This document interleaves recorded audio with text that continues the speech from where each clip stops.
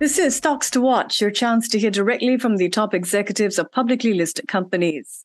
I'm your host, Michelle Martin. Welcome, everyone. Today on the show, we're focusing on Canadian North Resources. They're a company focused on resource exploration and development. They recently announced the completion of a diamond drilling project on their 100% owned Ferguson Lake project over in Canada.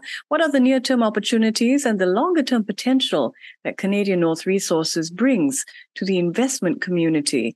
Canadian North Resources trades in Toronto under the ticker CNRI on the TSX Venture Exchange, over the counter in the US as CNRSF, and in Frankfurt as EO0. Joining me today is Sophie Caesar, Head of Corporate Development from Canadian North Resources. Hi, Michelle. Thank you for having me. There are so many exploration companies out there for potential investors to pass through. What would you say allows Canadian North Resources to stand out from the competition? Wow, that's a great question, Michelle. So I think in terms of Canadian North, what is really, I think the point that stands out the most for us is everything that we've been able to accomplish since going public.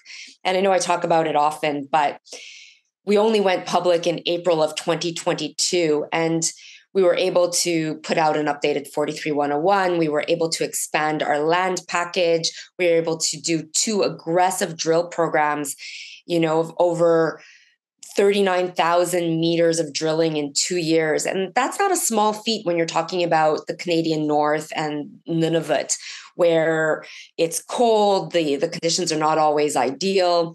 So we've been really able to advance the project really far. And I think that that's really what sets us apart for investors. What do you think investors should be looking at when deciding which exploration companies to possibly park their cash in? So this isn't by no means financial advice. I want to caveat this answer by saying that. But I believe that when you're looking for a project to invest in, you want to really look at the financial health of the company. So I think that's a great place to start. And, companies can do that by reading through investors can do that by reading through the financials, the MD&A.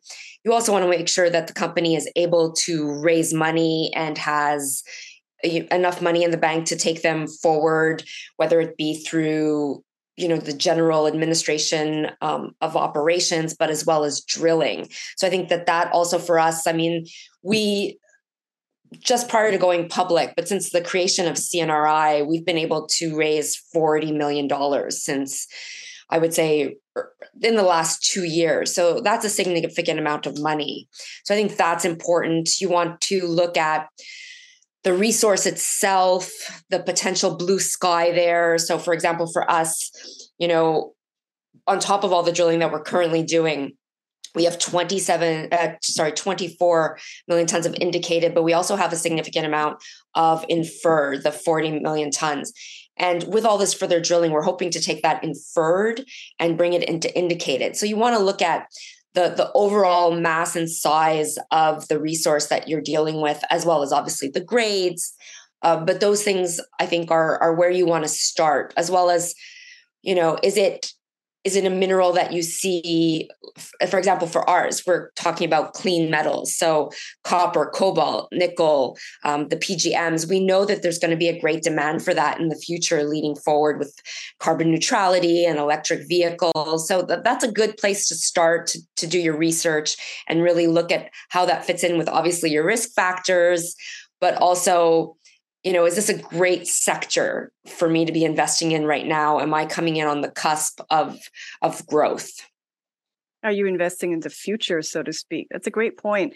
Speaking of the future, how important is it to look back at historical exploration records and assets location when you are figuring out sites to explore in terms of determination of potential? And can you talk specifically about the Ferguson Lake property in this area?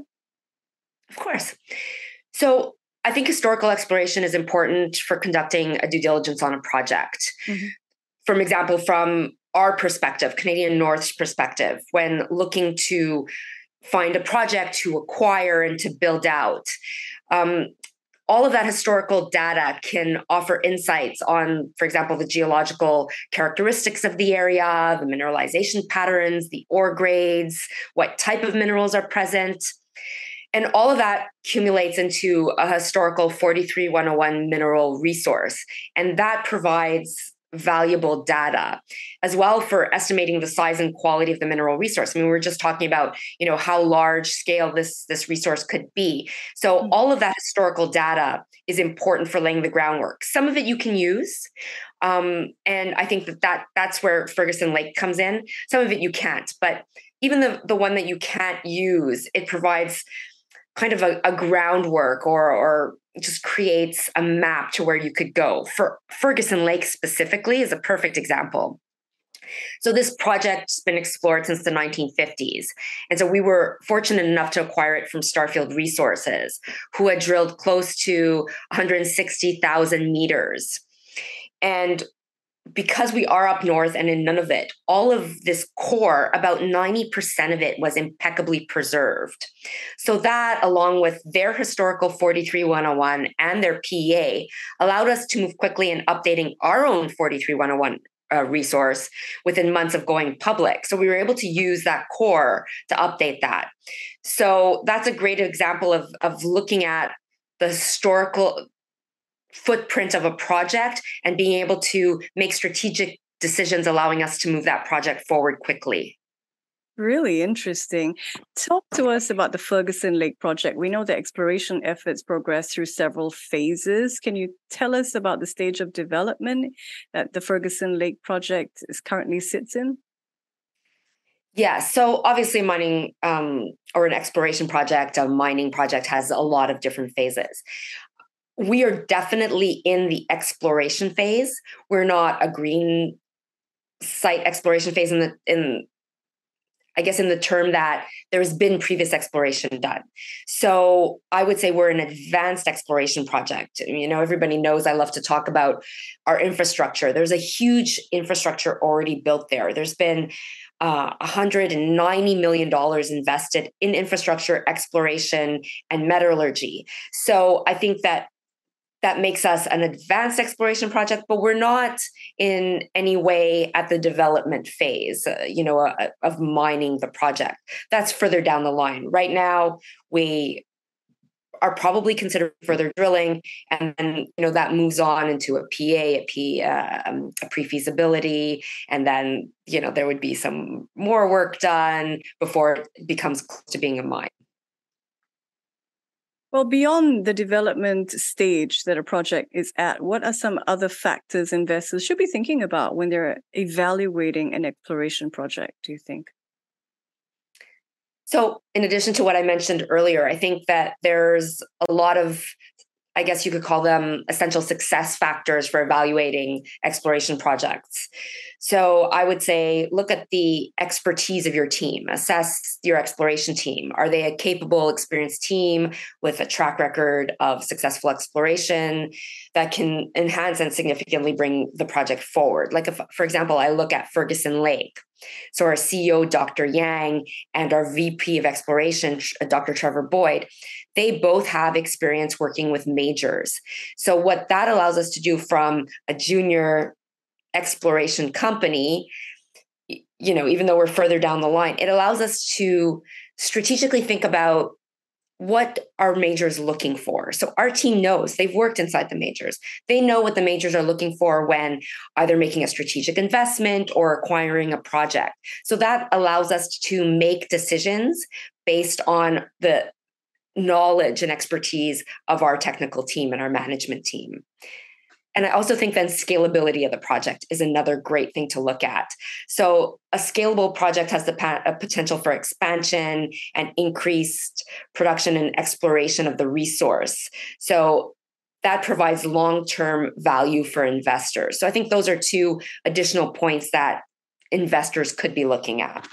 And speaking of scalability, can you talk a little about the Ferguson Lake property and sort of the runway? What's next in terms of upcoming steps? Of course.